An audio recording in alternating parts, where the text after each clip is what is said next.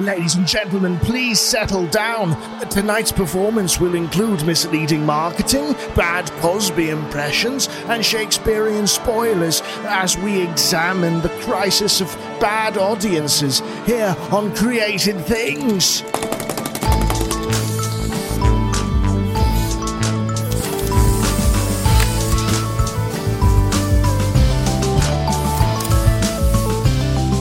Greetings and welcome to Created Things, the only arts podcast that is perpetually and permanently postured as an angry mob against the angry mob. I'm artist and psychotherapist Jacob Flores Popchik, and with me is my good and excellent friend, medievalist, Catholic priest, weird guy, Father Gabriel Toretta.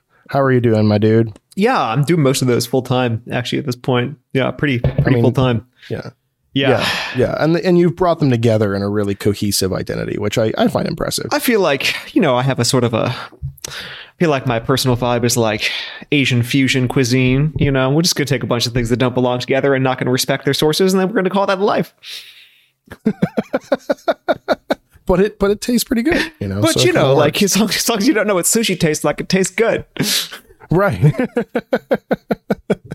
You mean you don't like ahi sushi tacos with drowning in mayonnaise?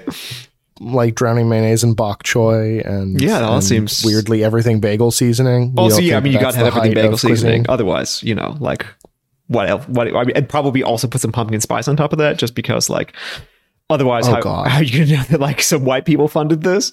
I respect that. Well, I will say I've been actually looking into some of that stuff because I'm having so talk about your weirdness and your brand, talk about mine. I'm having a SpongeBob themed dinner party this weekend.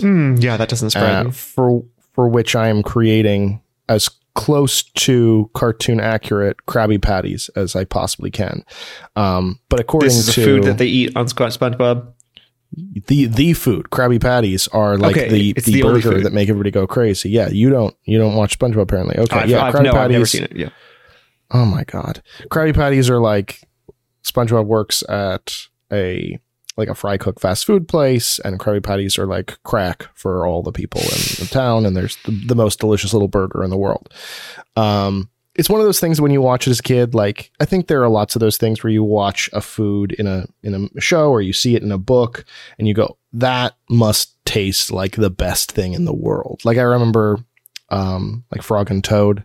Oh yeah. The book Frog and Toad. They have like that chocolate ice cream, and it just looks better than any chocolate ice cream I've ever had in my whole life. It just looks so good. And Krabby Patties are that for burgers.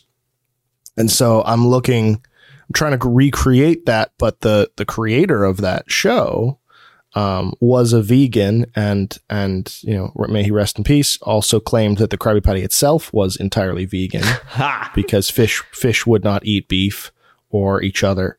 So seems unfair.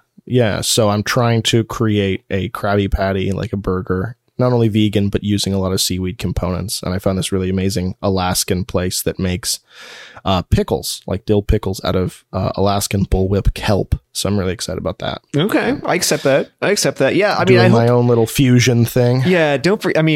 That's how this is creative. It's fun. That's really delightful.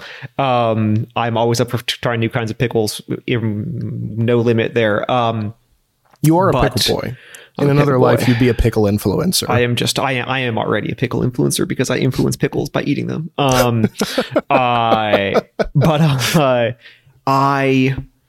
There's always the danger when you think of like foods that you were really into, like that you saw or read about or whatever as a kid that seemed like, because of course they're just going to seem like the very best. There's always like the Turkish delight problem, which in Lion, the Witch, and the Wardrobe, right? Like I'd never heard of Turkish delight, and like it's so delicious that it makes Edmund sell his family to the devil, like it's so delicious, right? So you think like, oh, this is incredible. I don't even know what it's like. It's not because Lewis doesn't even describe it, which like has this incredible force. I mean, of course he doesn't describe it because it would have been normal that people would have known what it was. But if you're like an American kid growing up in the 80s, you don't know what it is, and the internet doesn't exist yet, so you can't look it up. And so it just has this like intensity of sort of like wonder and marvel, and you think this just must be the most amazing thing on the planet. And then like when I was finally an adult and walked past it, I just happened to walk past a display of like a store just like selling Turkish Delight, and I didn't even have to sell anybody to the devil to buy it. And then like I bought it, and I was so excited. I tore it into it, I ate it, and it's kind of like, oh, it kind of tastes like rose water. But it kind of makes you it's just choke. a gummy. Yeah, it's like essentially a gummy, but gummy. it's kind of covered in, it's like tastes like rose water, which is not very appealing, and then it kind of tastes like dust. I will say I actually really like Turkish Delight, and even I don't think that it matches the Narnia kind of explanation, including the Jim Henson Wonderworks movie adaptations, which are the only good versions. Screw the terrible Disney versions.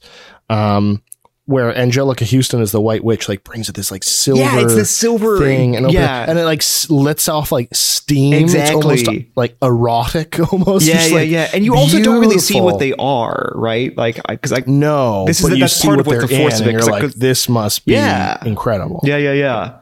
Well, I hope your Krabby Patties live up to the reputation of Jim Henson's version of the Turkish Delight.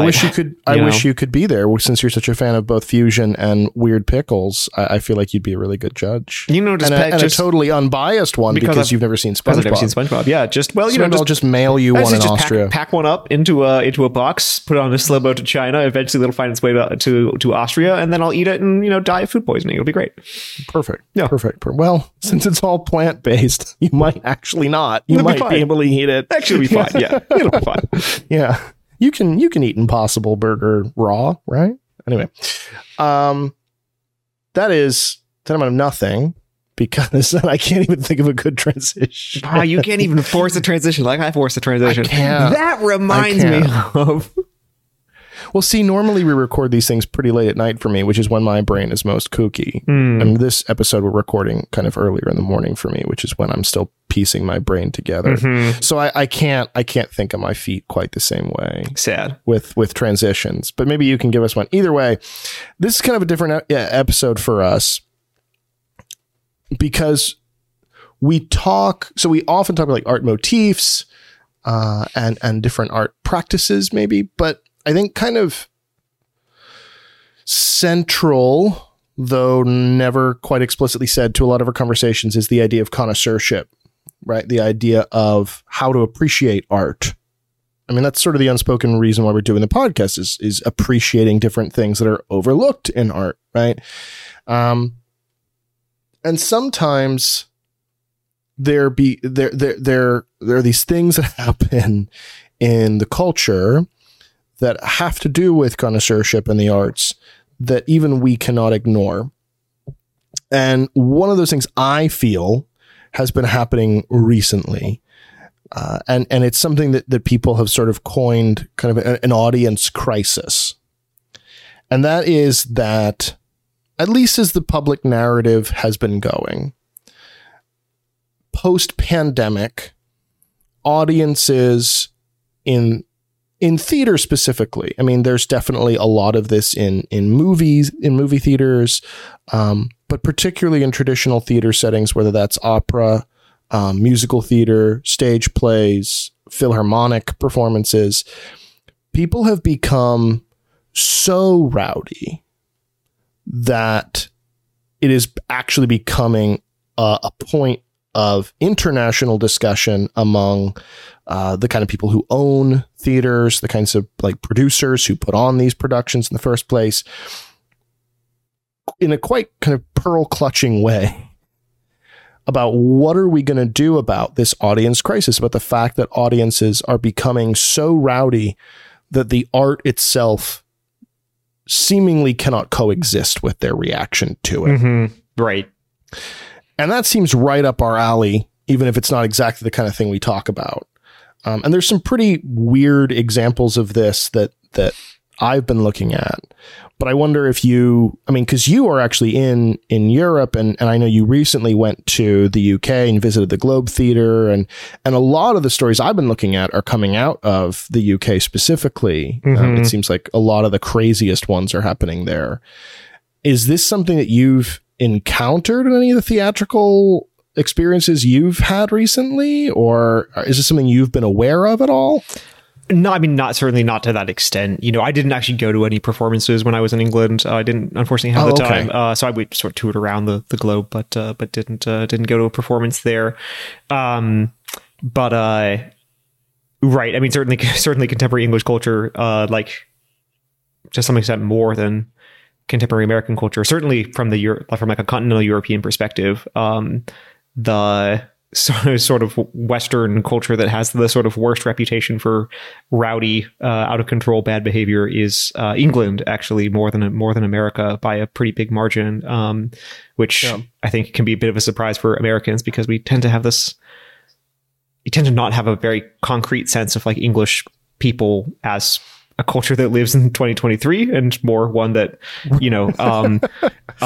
mysteriously has all of the accents in films set in ancient Rome or whatever, right. Yeah. Since every historical film England is perpetually Victorian to right. us, both before England was a thing and even now. It's just how it is. But there's sort of, and listen, I'm not speaking about I don't know about the culture as a whole, but like this is certainly a topic of internal conversation in England. There's this in the end, I think fairly noxious, but also kind of interesting contemporary novelist named V.S. Naipaul, who won the Nobel Prize for Literature in like 2001, I think 2001. He's from Trinidad and Tobago, but lives in England, has lived in England for a long time. He wrote a awful but revelatory novel about like sort of some of these problems in British culture, this specific type of problem and sort of whatever. So this has been a long topic of conversation for a long time.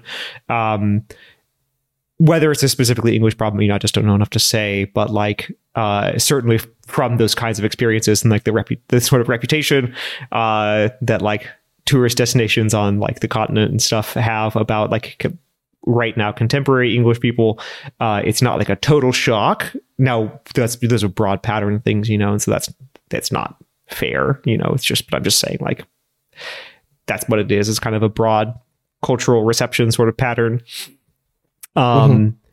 Here, like, so I live in Vienna, and Vienna has a lot of really wonderful things about it. And one of the wonderful things about it is that it has a really super duper vibrant cultural scene in all of these things. So like theater and opera and orchestral performances and these kinds of things. So I take advantage of that as much as I can.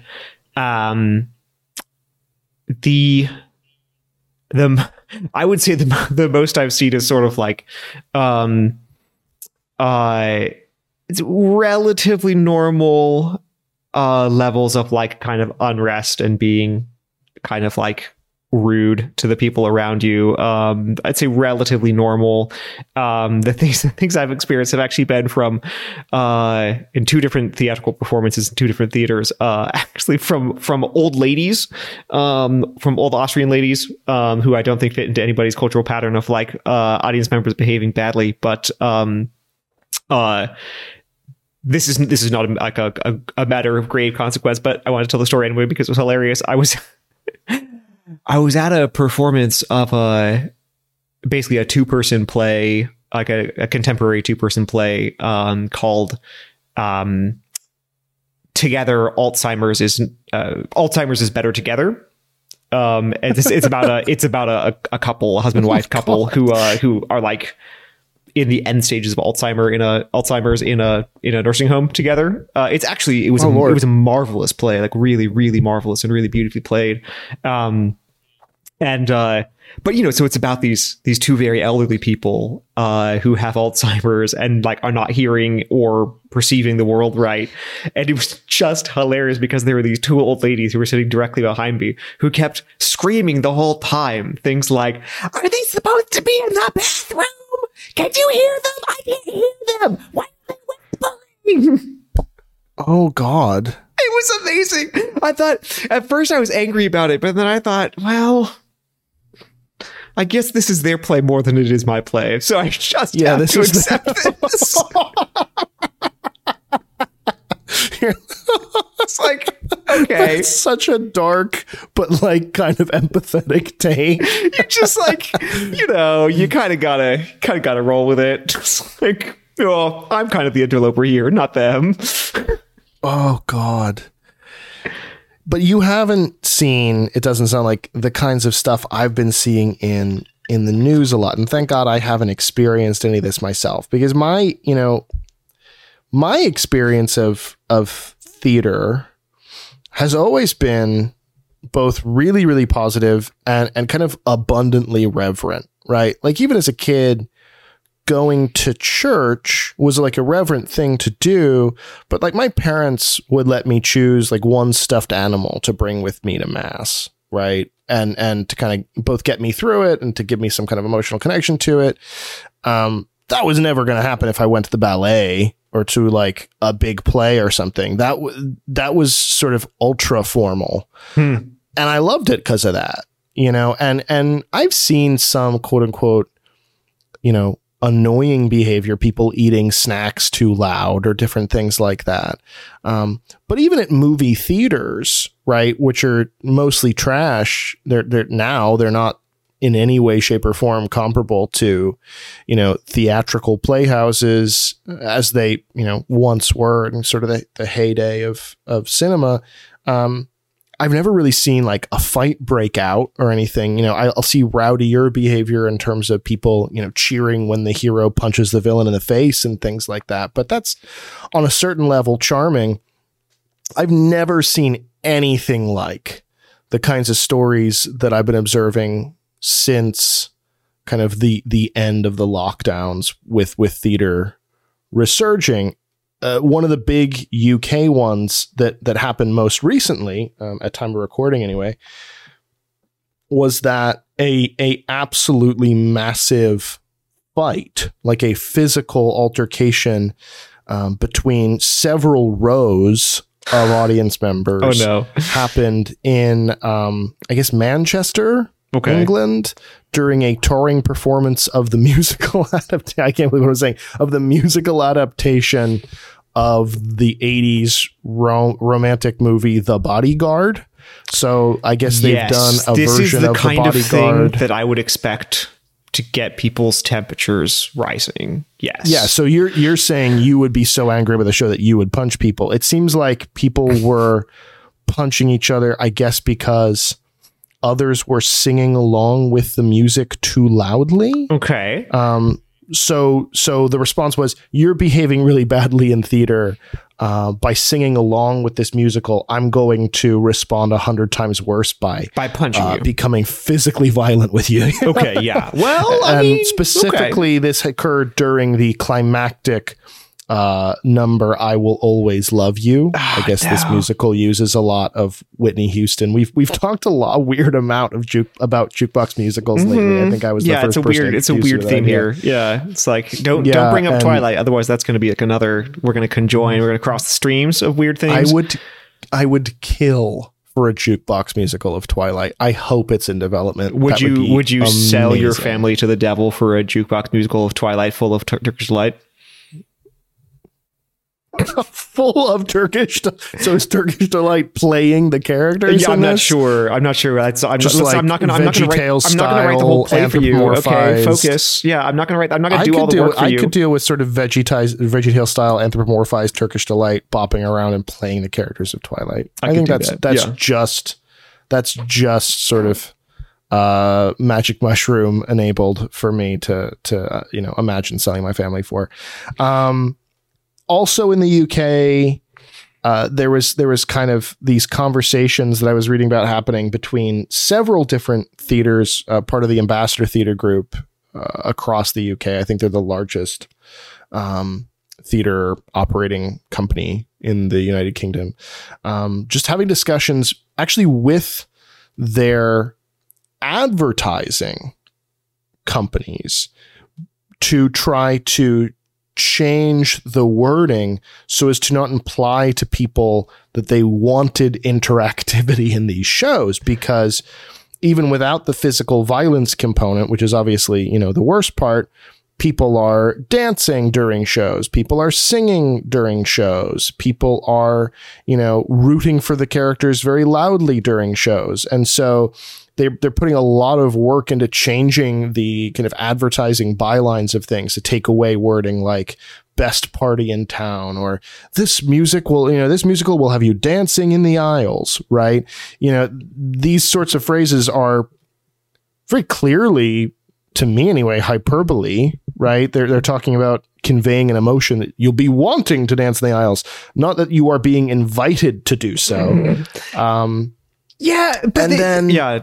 Oh, no, you go ahead. I'd say, like, I don't know. I mean, so it's interesting. Like, you look into these events, and like, particularly this thing with like the bodyguard and like fights and like this. It's like, obviously there's a lot about this. It's like very crass and very gross. Like something. There are many things are wrong here. That are contributing to all of this, and that's bad. But like, I don't know. It's like, it's interesting because in thinking about this and I was looking up different stories and stuff, I found myself also like having a bit of a hard time, like being sympathetic, to like concerns about this for a number of reasons. Oh, and interesting. Like, yeah. And like, this is a little bit, I just kind of want to think through this, not just right now, but through as we're talking today, cause like,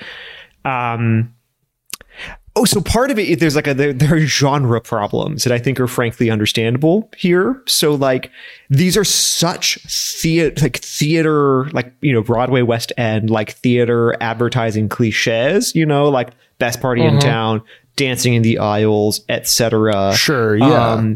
That like, I mean, I get it. Like, it's best party in town. Now that seems to be pretty clearly analogous speech because it's not actually a party in any sense.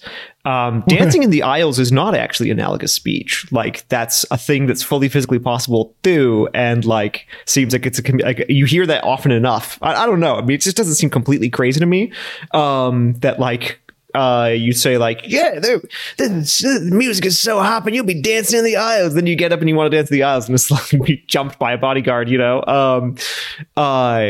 so that seems a little bit weird to me. And I'm glad that there's being like a conversation about this with, among like advertising groups that like, maybe there is a certain amount of people are being really literal. Yeah, maybe we are like actually creating an environment that enables, like, we're contributing to creating an environment that enables this kind of behavior. Again, like, I'm not at all interested in identifying like one single cause, but I'm just saying like, what are things that we can point to that feed into this? And I do think so. Like, so partly this is a genre problem, like with the way that communication is working here. If we don't actually mean it, we shouldn't be saying it, in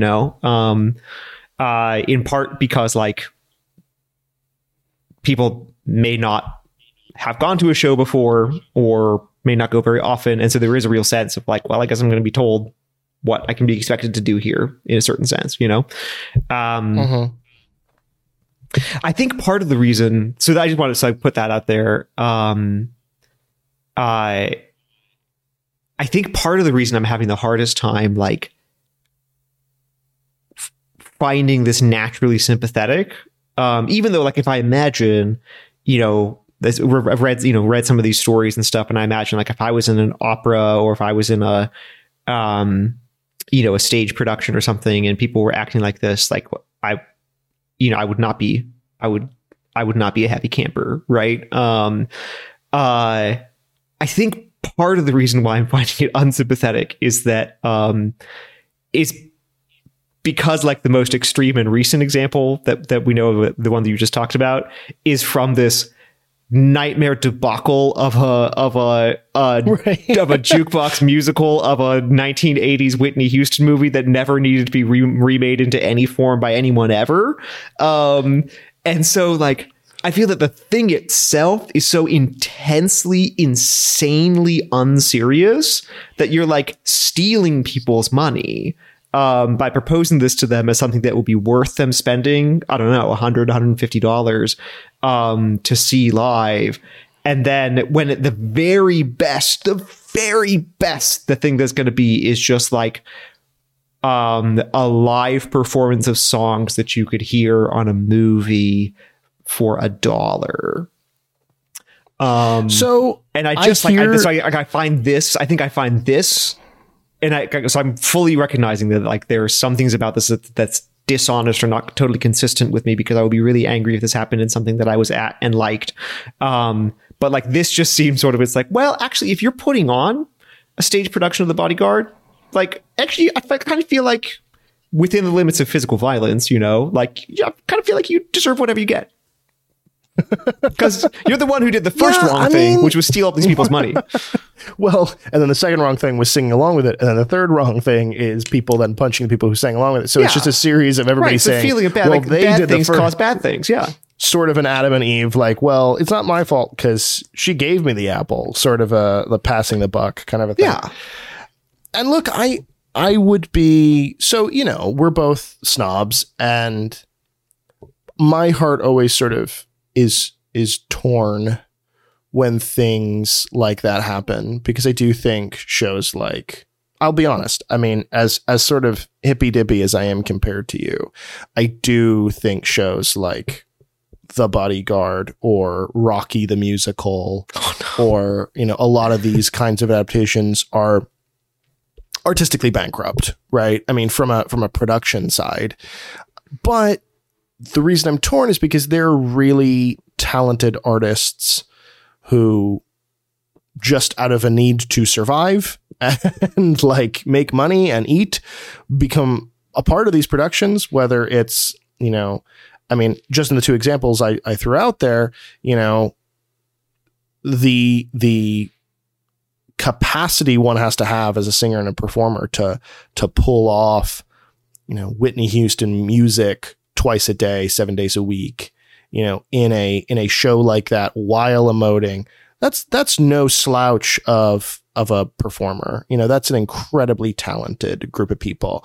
And something as silly as Rocky the Musical, that I can't even say with a straight face, has some of the most groundbreaking choreography of the last 20 years on any Broadway show. The way that the choreographer came in, he's pretty, I don't remember his name right now, which is bad, but my wife would, because of her dance background. And, you know, the way he studied, you know, boxing and pulled it together with the dance, and they brought the ring out into the center of the audience. It kind of floats out over. I mean, it's just like, there's some real, and like King Kong the Musical is another great example of this. Like, why would you want King Kong to be a musical? But there's like a giant 3-story puppet that's entirely, you know, pulled around by, I think, like 9 or 10 different puppeteers, each controlling a different part. And it's not animatronic at all. It's like all being held by actual puppeteers. Like, I'm Kong's left hand, I'm Kong's right hand. Like, these are really amazing performers. So as creatively bankrupt as I find this sort of concept or conceit of these shows, my heart also breaks for all of the talent and the real artists whose effort and blood and sweat and tears and time away from their families are then undermined by the dumbass in row 4 beating the crap out of the dumbass in row 5. You know, like that, even if I disagree with the existence of the show, that sucks. Right. Yeah. No, I mean, that's obviously for sure. Now, of course, from the artist side, it's also, I mean, there is also humiliation involved in this. I mean, like I got to know just a little bit of, is he a trumpeter? Anyway, a guy who plays brass, who plays brass for like, all the Broadway shows that come through Chicago. And I was talking to them a little about it. And I just said, like, I mean, that's cool. I mean, great. That's awesome, dude. Like, that's really cool you do that. But like, I'm assuming mostly this is more painful than it is enjoyable, right? And he's like, oh yeah, you know, because I have friends who've been in Cats, right, both on Broadway and then, you know, choreographed regional productions, who are like, and there's the response of either the copium, where you convince yourself that this is really amazing and totally worth being a part of, and then there's the people who are like, yeah, it sucks. Like, it's a paying gig, but I'm going to put my best self into it. Yeah, which is all great. You know, that's you know, that's actually something really important. Like, I hope that's a consistent theme that we come to, which is like, I mean, when you're in the thing, your obligation is to do the thing as best as you possibly can, you know? So like there's real beauty that's good for those people. That's all great. And I'm totally with you. Bad behavior is bad behavior, period. You know, that's just because like these shows don't deserve to be made and shouldn't be made. Like that doesn't necessarily give you the right to act badly. I mean, it doesn't give you the right to do things that are wrong, period. Sure. The question is just like, where is the limit here? Said the priest. Yeah, said the priest, right? I mean, so I was just saying like, you know, you can like evil deeds are always evil deeds, but like, but you have an easier time empathizing with some evil deeds over others, depending on the theatrical context. That's exactly right. And like, so prescinding from the actual physical fighting, you know, sort of like go into a bodyguard performance, like pretty hopped up on the hooch, and then like getting bored halfway through. And of course I'm narrating a story of my own here because I don't know what these people's situations were, but like getting bored halfway through, completely losing patience with it, and just crowing along in the most awful kind of way. Like that's not good because like it's because of how disrespectful it is for other people. But like there's a level to which you go. There's a level to which you go, if I were the confessor for the person who like shows up in my church after the show and they're going like, oh, I did this terrible thing, I punched somebody out of the bodyguard, you'd be like, well, that was wrong, but I empathize. But you were at the bodyguard. And actually, I think you did. So you confessed two things. So you punched somebody out and you went to the bodyguard. So with that in mind, let me propose to you two examples of this phenomenon stateside that might be more appalling to your and my, I will own it, snobbish predilections. So recently, within the last like 6 months or so, there was a production of Death of a Salesman, which I don't know how you feel about it. I think it's, you know, one of the all-time kind of great American plays. I love Death of a Salesman. It will not surprise you to know that I despise Death of a Salesman. Not as much as I despise The Crucible, but I find Arthur Miller to be a liar and a fraud. So there it is. You don't have a chill opinion about literally anything. There is nothing that you're true. Like, oh, yeah. I give chill opinions sometimes. But Arthur Miller Arthur Miller's a liar. I challenge you, audience, listen back to all whatever number of episodes we have at this point. If you can find one example of Father Gabriel giving a chill, yeah, that's cool, that's fine. Yeah, it's all right. I don't really feel strongly about really it. Like opinion it, but like whatever. On any one thing, I will send you free podcast swag. I mean that personally because that just, I don't think that's ever happened in your whole life. But even if you disagree or dislike personally the aesthetics of Arthur Miller or the tools he uses rhetorically, I mean, you can't deny it is a classic play, right? The Bodyguard, it is not. And there's recently It's not indignity. It's not indignity to theater to perform. Right. Yeah. So there was a revival of this on Broadway. I'm forgetting what theater it was now. Let me see if I can find that. Not that it matters, but I like to be clever. I like to know what I'm talking about. The Hudson Theater. Okay, there we go. Yeah. So it's this production at the Hudson Theater. And notably, this was a predominantly black production, which is, you know, different than it's been for the majority of the times that it's been performed. And specifically, one of my favorite actors, Wendell Pierce, was playing the protagonist role of Willie Loman. He's really amazing, classically trained actor. And he was put in the absolutely horrifying position as an actor where he himself had to diffuse a violent, first emotionally and then physically, altercation in like the second or third row. Basically somewhere around like the beginning of the show, these people start talking really loudly and then they start yelling at each other and they start yelling at the play itself and sort of trying to interact with the characters. And then eventually it did sort of become kind of a mini riot, and the people who started this were actually arrested in the middle of the play. But it was so kind of intense and impossible to ignore. And everybody, one of the big questions that, I mean, we can't get around is like, where the heck were the ushers in this situation, or where the heck was theater security in this situation? But for whatever reason, and because of whoever's failures, Wendell Pierce, as the protagonist of the show, has to break character and try to kind of therapize them off the cliff. Right. And he's saying things to them like very, very paternal, kind of loving appeals like, hold on, talk to me. I'll make a deal with you. I'm going to ask them to let you stay. You know, you will not be kicked out if you can just calm down. I'm going to ask them to let you stay. I'll pull some strings. So he's trying to kind of negotiate with them.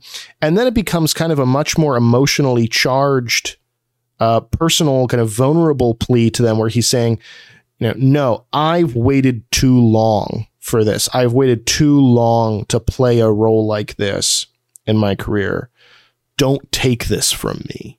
You've waited too long for this.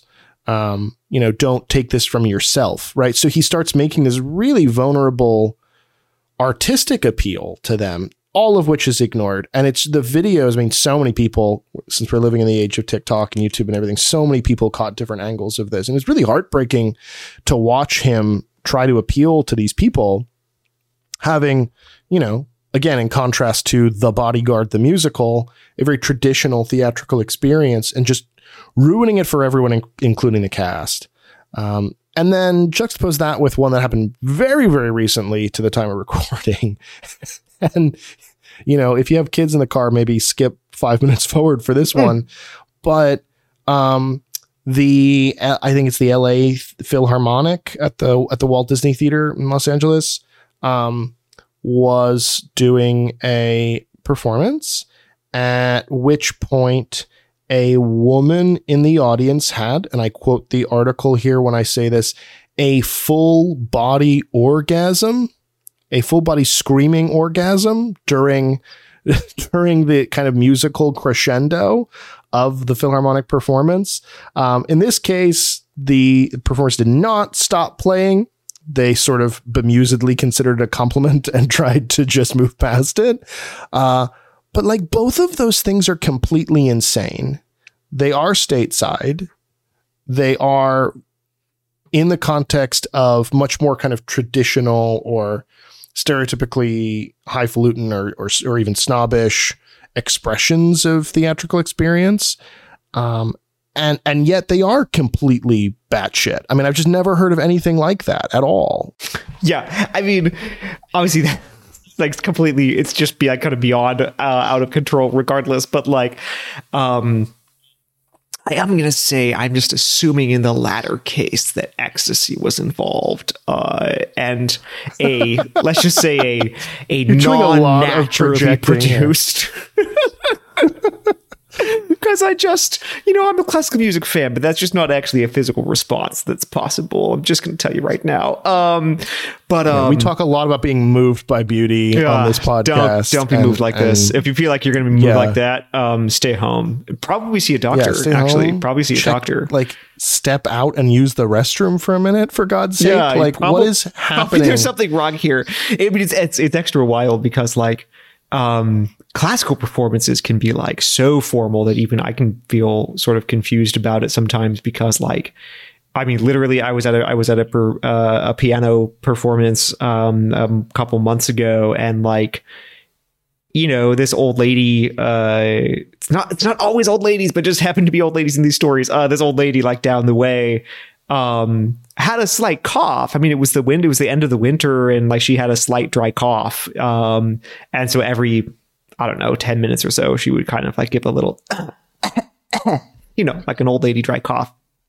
Mm-hmm. And, like, there's this guy who was sitting up in front of me who would, like, whip around and give her this death glare for like a minute after she coughed, which of course she couldn't see, so just as well. But, like, anyway, so there's this thing that, I mean, you're supposed to be so completely quiet and everything that, like, and then this woman shows up and has such an intense screaming physical experience that everybody doesn't look at her, they just politely stare straight ahead and try to get through it because no one knows what to do. Yeah, because everyone's a lot uncomfortable. Yeah, exactly right. Yeah, that's right.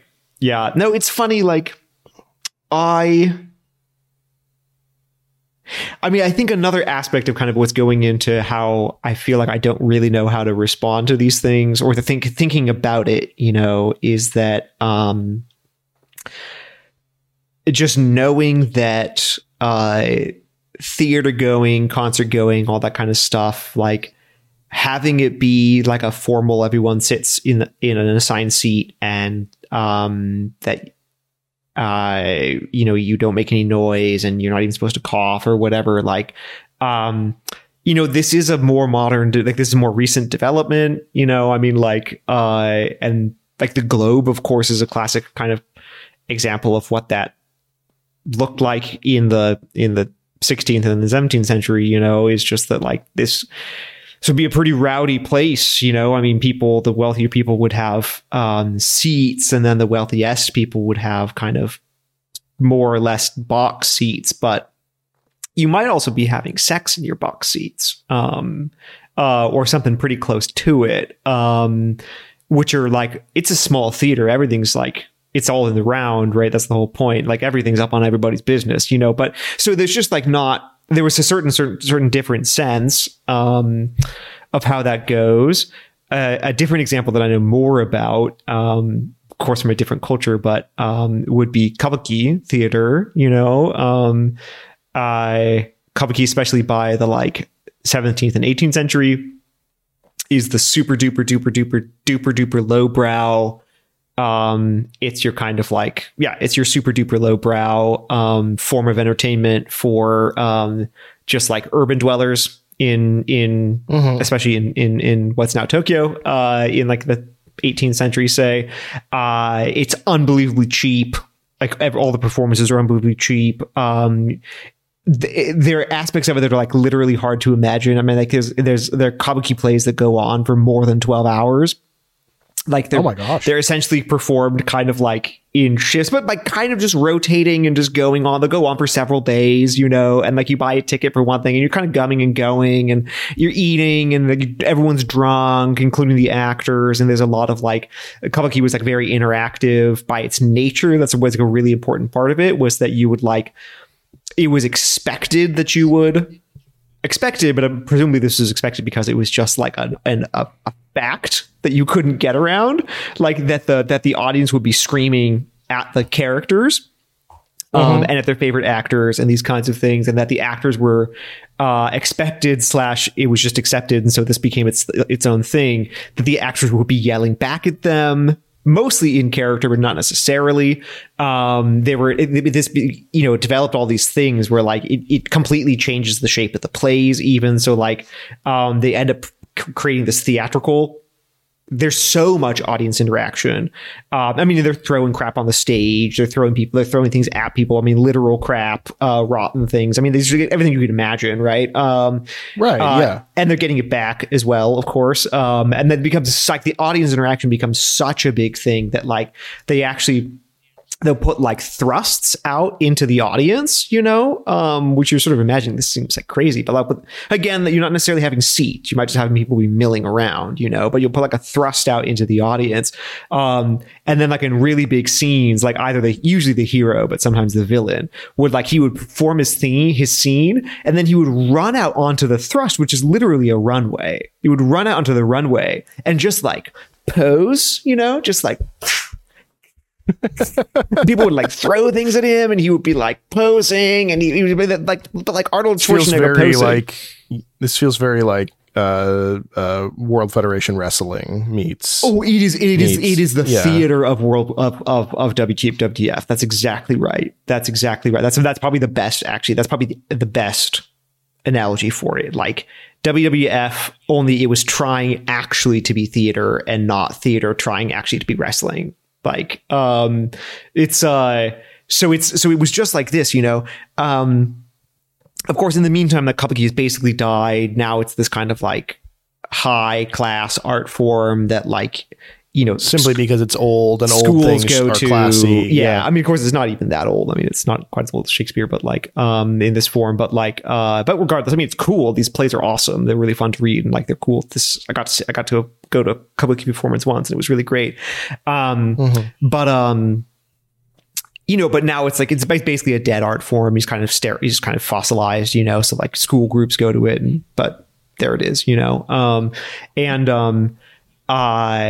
but like I had a friend who was super duper duper into Kabuki and like memorized, because some of them it had become formalized enough that they were like set things that the audience should like yell at certain moments, and then people would say these things back and it would kind of provoke things, so almost like the audience's own lines of dialogue. And so my friend went to one of these Kabuki performances. This would have been in like the mid 2000s. And at the right moment yelled the right thing for the audience. Oh, nice. And everyone froze. And that's wild. Because that is not how it's done anymore. And like it was not cool. Like all the Japanese people are like, funny.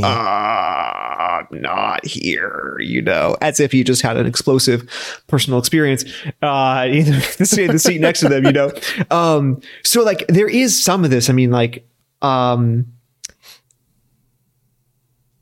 don't know. I mean, like I feel like that's a loss. Now Kabuki was really its own particular thing. There isn't really a theater that's really its own particular kind of theatrical form. I'm not trying to say every kind of theater should be like that.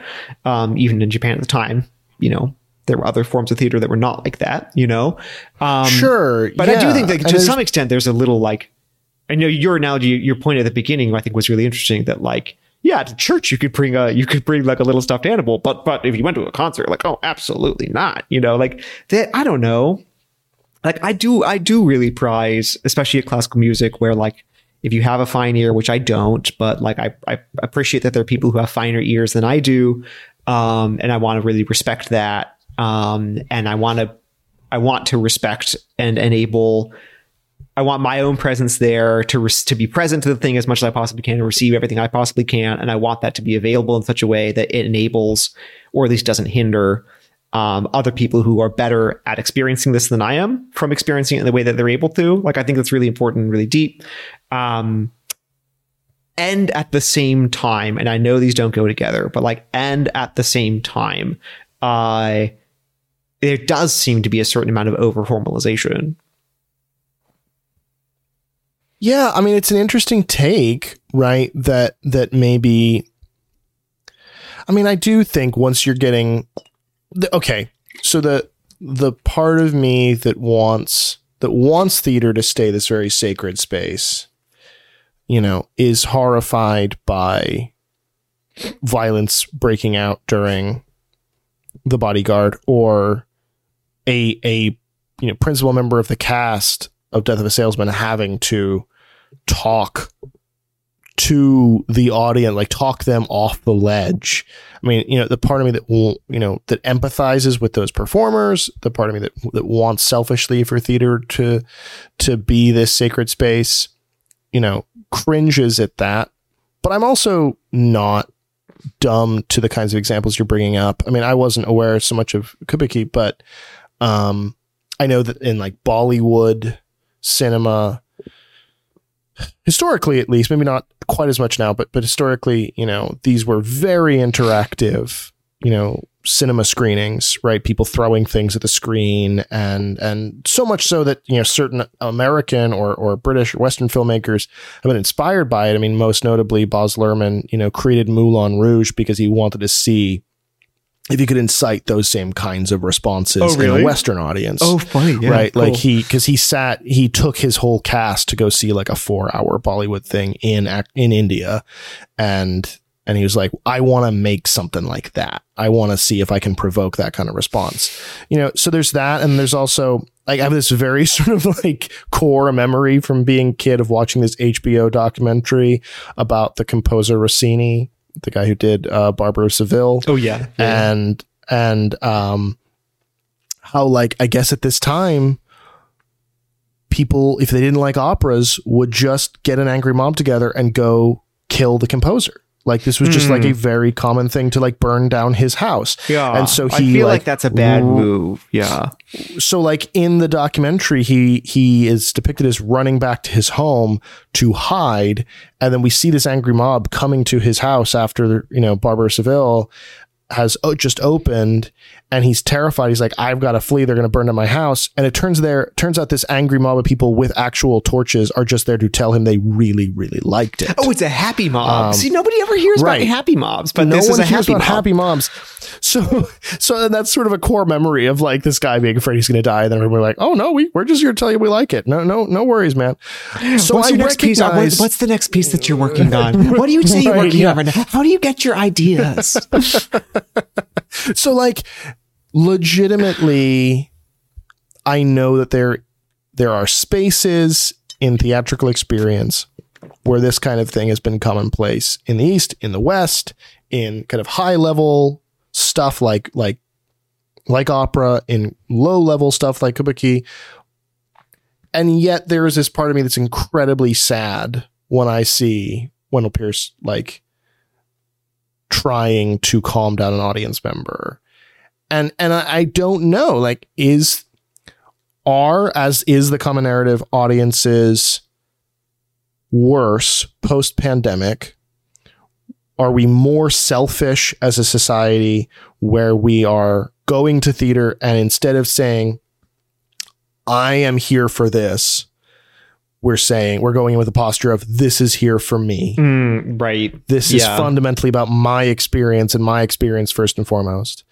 Are we becoming more selfish? Are we becoming more sort of insulated as the result of kind of lockdown and phones and all this stuff where I don't know how to act in a space, with that many people all kind of behaving formally, I mean, certainly, as Catholics, we could even project that in a sort of post-religious society where people don't have the experience of church as a formal cultural touchstone for everybody to kind of go back to, that of course no one would know how to act in theater, right?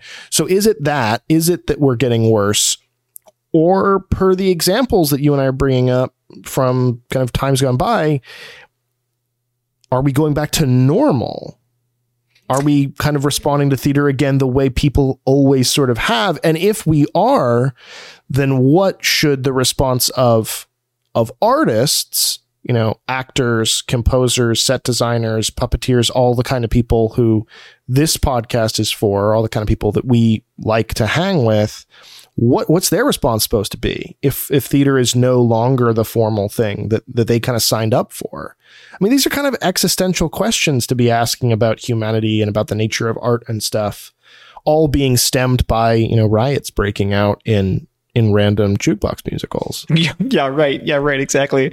I mean, yeah, there's certainly part of it too. It's just like, I mean, we hear about these things and they're sensational and they make a lot of news. Partly we hear about them and they make a lot of news because we have all these techniques to hear about them now. So like, I mean, because there's the TikTokings and there's the booking of faces and there's all these things, right? And I don't know why I heard you say then sort of a Bill Cosby voice, just like there's the TikTokings and the Facebookings and the booking of faces and the Quaaludes in the pudding pop and the Quaaludes in the pudding. Exactly, that's my point.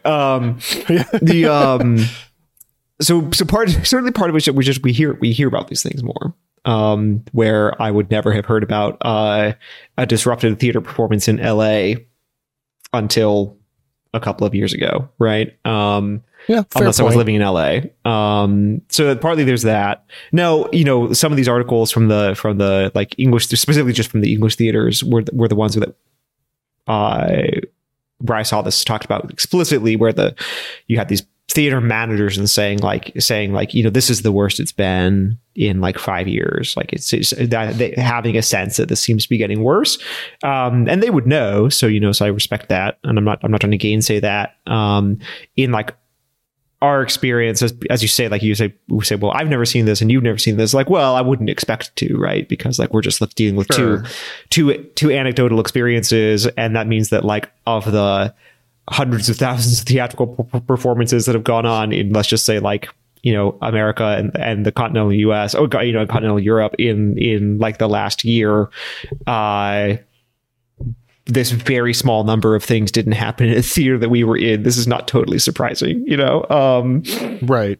But like, so just to say like, okay, well, you know, it's, I don't know, where it's like crisis and stuff like this, I can be a little bit allergic about, but that's probably just prejudicial.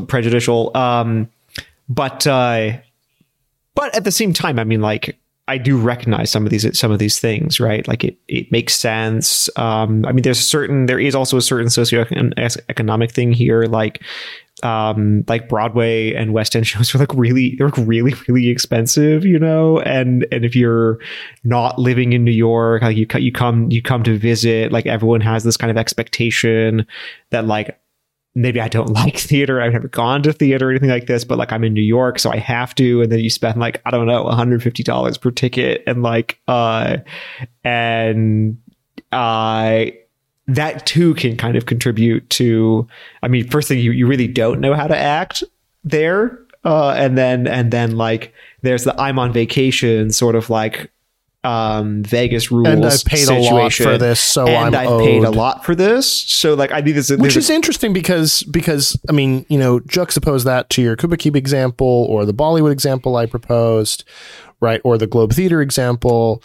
Our justification for that pretty consistently is like, oh well, these are incredibly cheap to access art forms, so of course people are going to behave badly. And now our argument is sort of the inverse, where it's like, well, these are incredibly expensive, so of course rich people are going to act like trash. And maybe like theater for poorer people is actually still doing okay. Well, maybe there's a weird but again, I'm not. That's just, part of the problem is I'm not saying that these are rich people. I'm saying that people who came to New York on a trip, you know. Oh, sure, okay, and like, right. and it's like there's this big cultural thing, like, well, I have to go see like a tourist theater, tourist theater, you know. And again, like I'm not reducing anything to like any one of these causes. I'm just saying like, here are some things that are interesting that are certainly at play here, you know. Yeah, these are factors that we would be stupid to ignore as contributing, right? But I like the way you put it. They say like, rather than however you put it, like I want to be here for this, but like this is here for me. You know, when I was thinking about this, when I was thinking about these kind of some of these cultural, social, economic kind of things that are at play here, specifically in like Broadway and West End, maybe. I was thinking about like I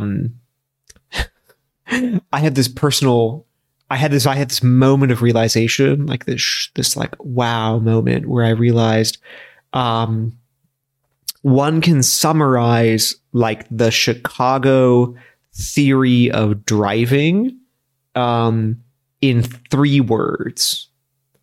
It's my turn.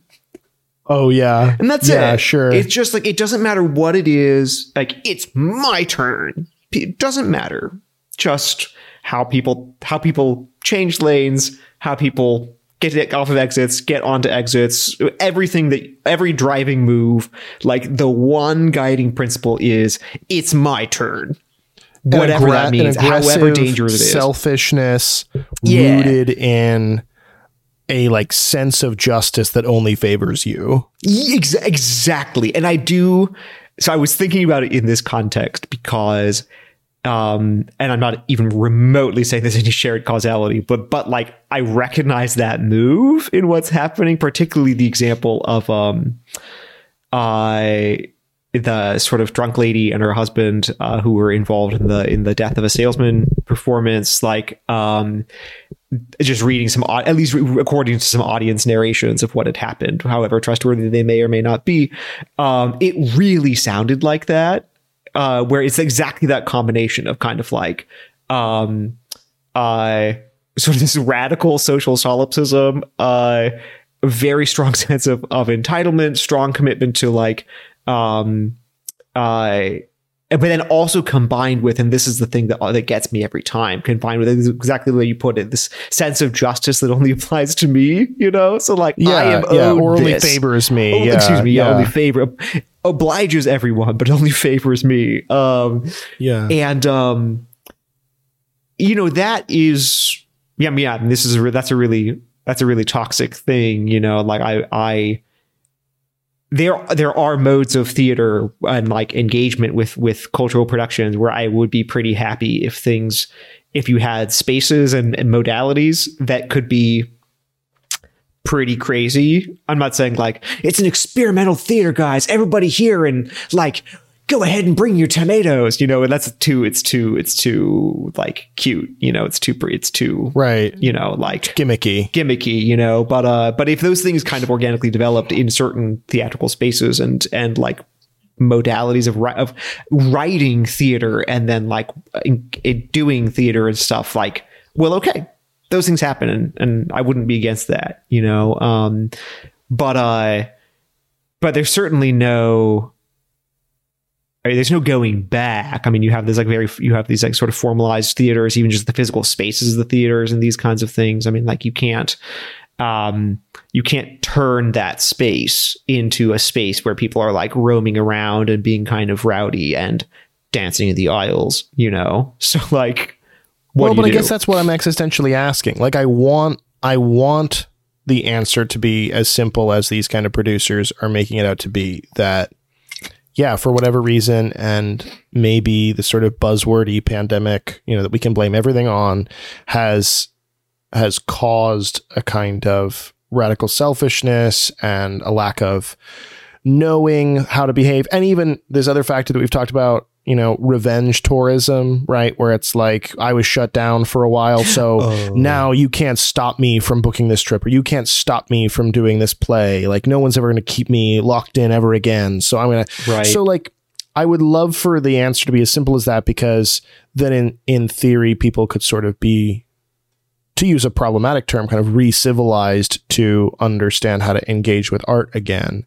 But there is this little nagging voice in the back of my head that says, no, like, of enough examples, whether it's the Kabuki or whether it's Rossini or whether it's the Globe or whatever, that says this is kind of how people historically in a lot of contexts respond to art. And maybe for the past couple of decades, we've all mutually and silently agreed to participate in a pantomime where we all act like we're better than that. And now we're seeing that charade fall apart, and we can't put it back together. And maybe this is like where things are going. And maybe artists and actors and everybody else have to kind of get used to that world and swallow that pill. And I don't want that to be true. But again, that there is a little nagging voice that says that it might be. It could be. I mean, I feel like I would need a lot more. I would feel like I would need a lot more examples, a lot more widespread, even if just in a single country, before I would believe that this is actually like, that these are the first pebbles of an avalanche that changes the landscape, right now, this just sounds like scattered bad behavior, to be honest. That even if it is more scattered bad behavior than it's been before, it still seems like scattered bad behavior to me. But I could be wrong. Again, like if this does actually sort of pick up steam and it does in fact turn out to be the first pebbles of a landslide or an avalanche, then there we go. And then we think about it differently. I guess what I'm concerned about as a creative person, you were saying before, maybe some of these things were happening and it's just that we're more aware of it now. And then you offset that by saying, but of course the producers and those who would know are saying that it is actually worse. I guess my concern is, because you and I are more aware of it now, does that then inspire more kind of copycat behavior like that, where people think that's always the trouble. Okay, or this will be a good way of getting, some buzz around me for, my 5 minutes of fame or whatever. And it does, I think it's the, what's the takeaway for anybody who's appreciating art? I would hope that obviously it's don't be an asshole, like go in and with a posture of I'm here for this, not this is here for me, and try to bring yourself to it in kind of a reverent way and honor all the work and the time and the blood and the sweat and the tears that all of the various brilliantly talented creative people have put into this, whether it's an objectively good show or not. But I do think the answer for what do we do as artists on the creative side on the backstage side, I think that answer is harder. Do you get used to this and just continue to perform through it? Do you do what Wendell Pierce did and say, I'm stopping the show, I'm breaking character, I'm calling this out? You know, do you shut the show down to protect your cast and they all leave until the dispute has broken down? Like, what is the creative's posture to the possibility that this is actually getting worse or could? Right. Yeah.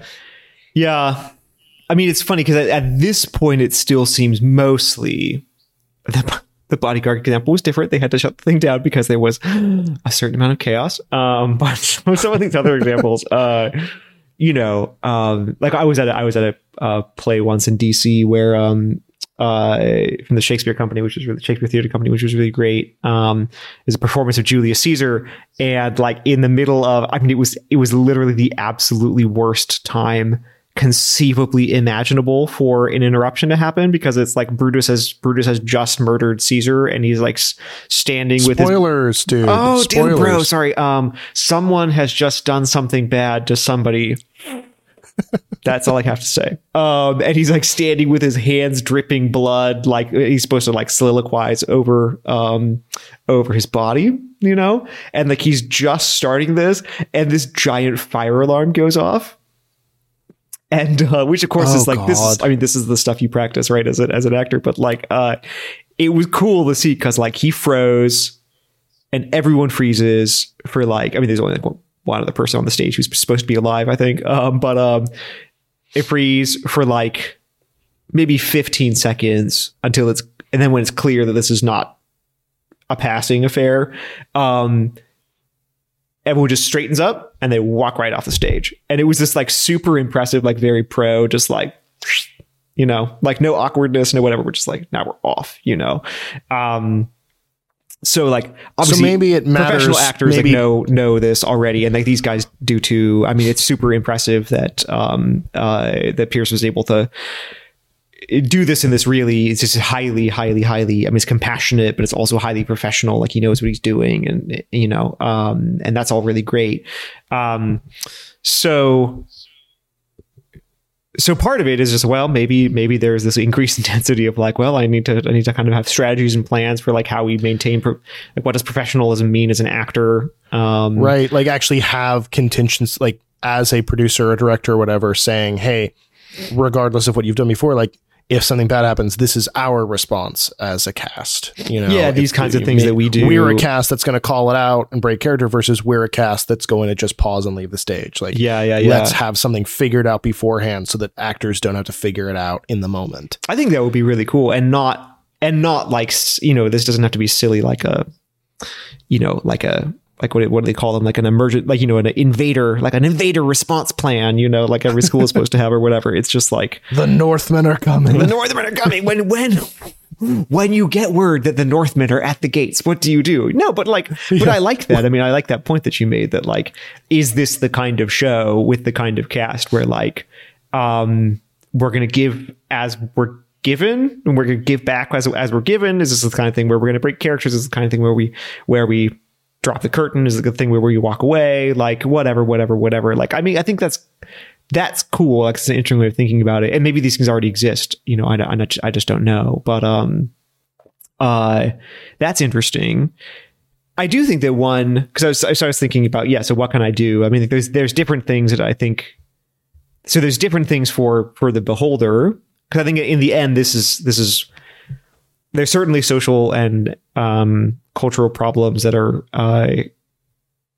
large and complicated, and definitely I think really at play. I mean, I do think that there was a general kind of crassification of the cultures that I have known in the time following March 2020, basically. I just think that there was a profound crassification of certainly of American culture, and then but of others as well. And I just don't think it makes any sense to ignore that. Like I think that's there, you know, and we have to deal with it and try to address it and learn to be able to grow out of it, you know, rather than just like kind of closing our eyes and hoping it goes away. So I think there's something of what I would call there's a pressure to learn how to behold. So that's one thing. If you think about an audience and like how you engage as an audience member and like how you do all these things. So that's one thing, is like learning how to behold, which is really important. Mm-hmm. And then as an artist, whether you're the one writing or creating or producing the whole thing, or just or singing a part of it, dancing a part of it, acting a part of it, whatever it might be, there is that strong sense of like, well, I would say that there's a twofold thing here, is that like I think there's a strong obligation on beholders not to go to works of art just because they think they should. That includes whether like point. I'm in New York and like, so I have to see a play, or even this is a show I should see because it's a socially important play. Right. Yes. And that includes like, or like I'm in Vienna and I'm going to go to the opera because like, if you're in town and you're going to go to an opera, like, but you don't like the opera or whatever, like, right. Don't go to things because you think you should. Don't go to art. Yeah. Don't go to art out of duty or FOMO. Yeah. Just like, go to the things that you want to go to. And like, if you really don't like them, whatever. This doesn't contradict like my basic impulse that people need to learn how to behold things that are difficult to behold. That's important, but if you know you're not going to like it, you don't want it, you're not in a place where you want to be ready to receive this right now, then don't.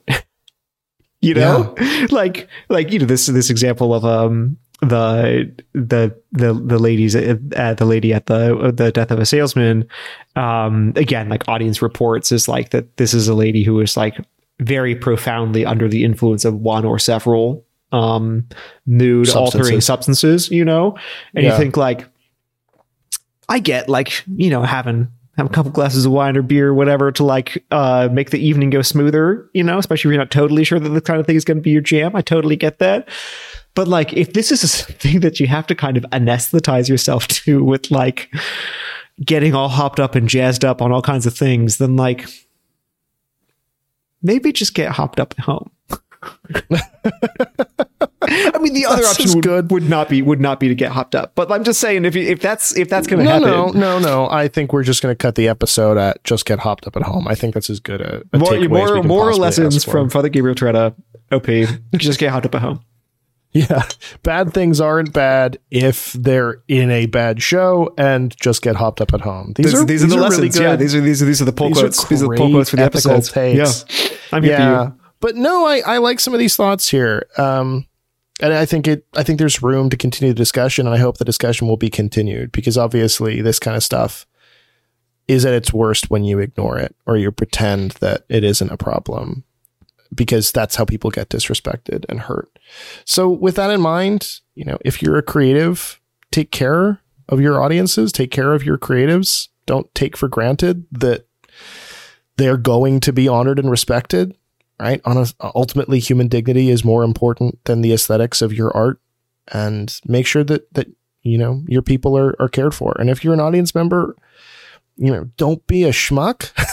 Remember that people put real work into this. Wherever theater's going, we're not going to be worse off for remembering the dignity of the people around us. And I don't think we're going to be worse off for remembering that in whatever context or form, art is not here for us.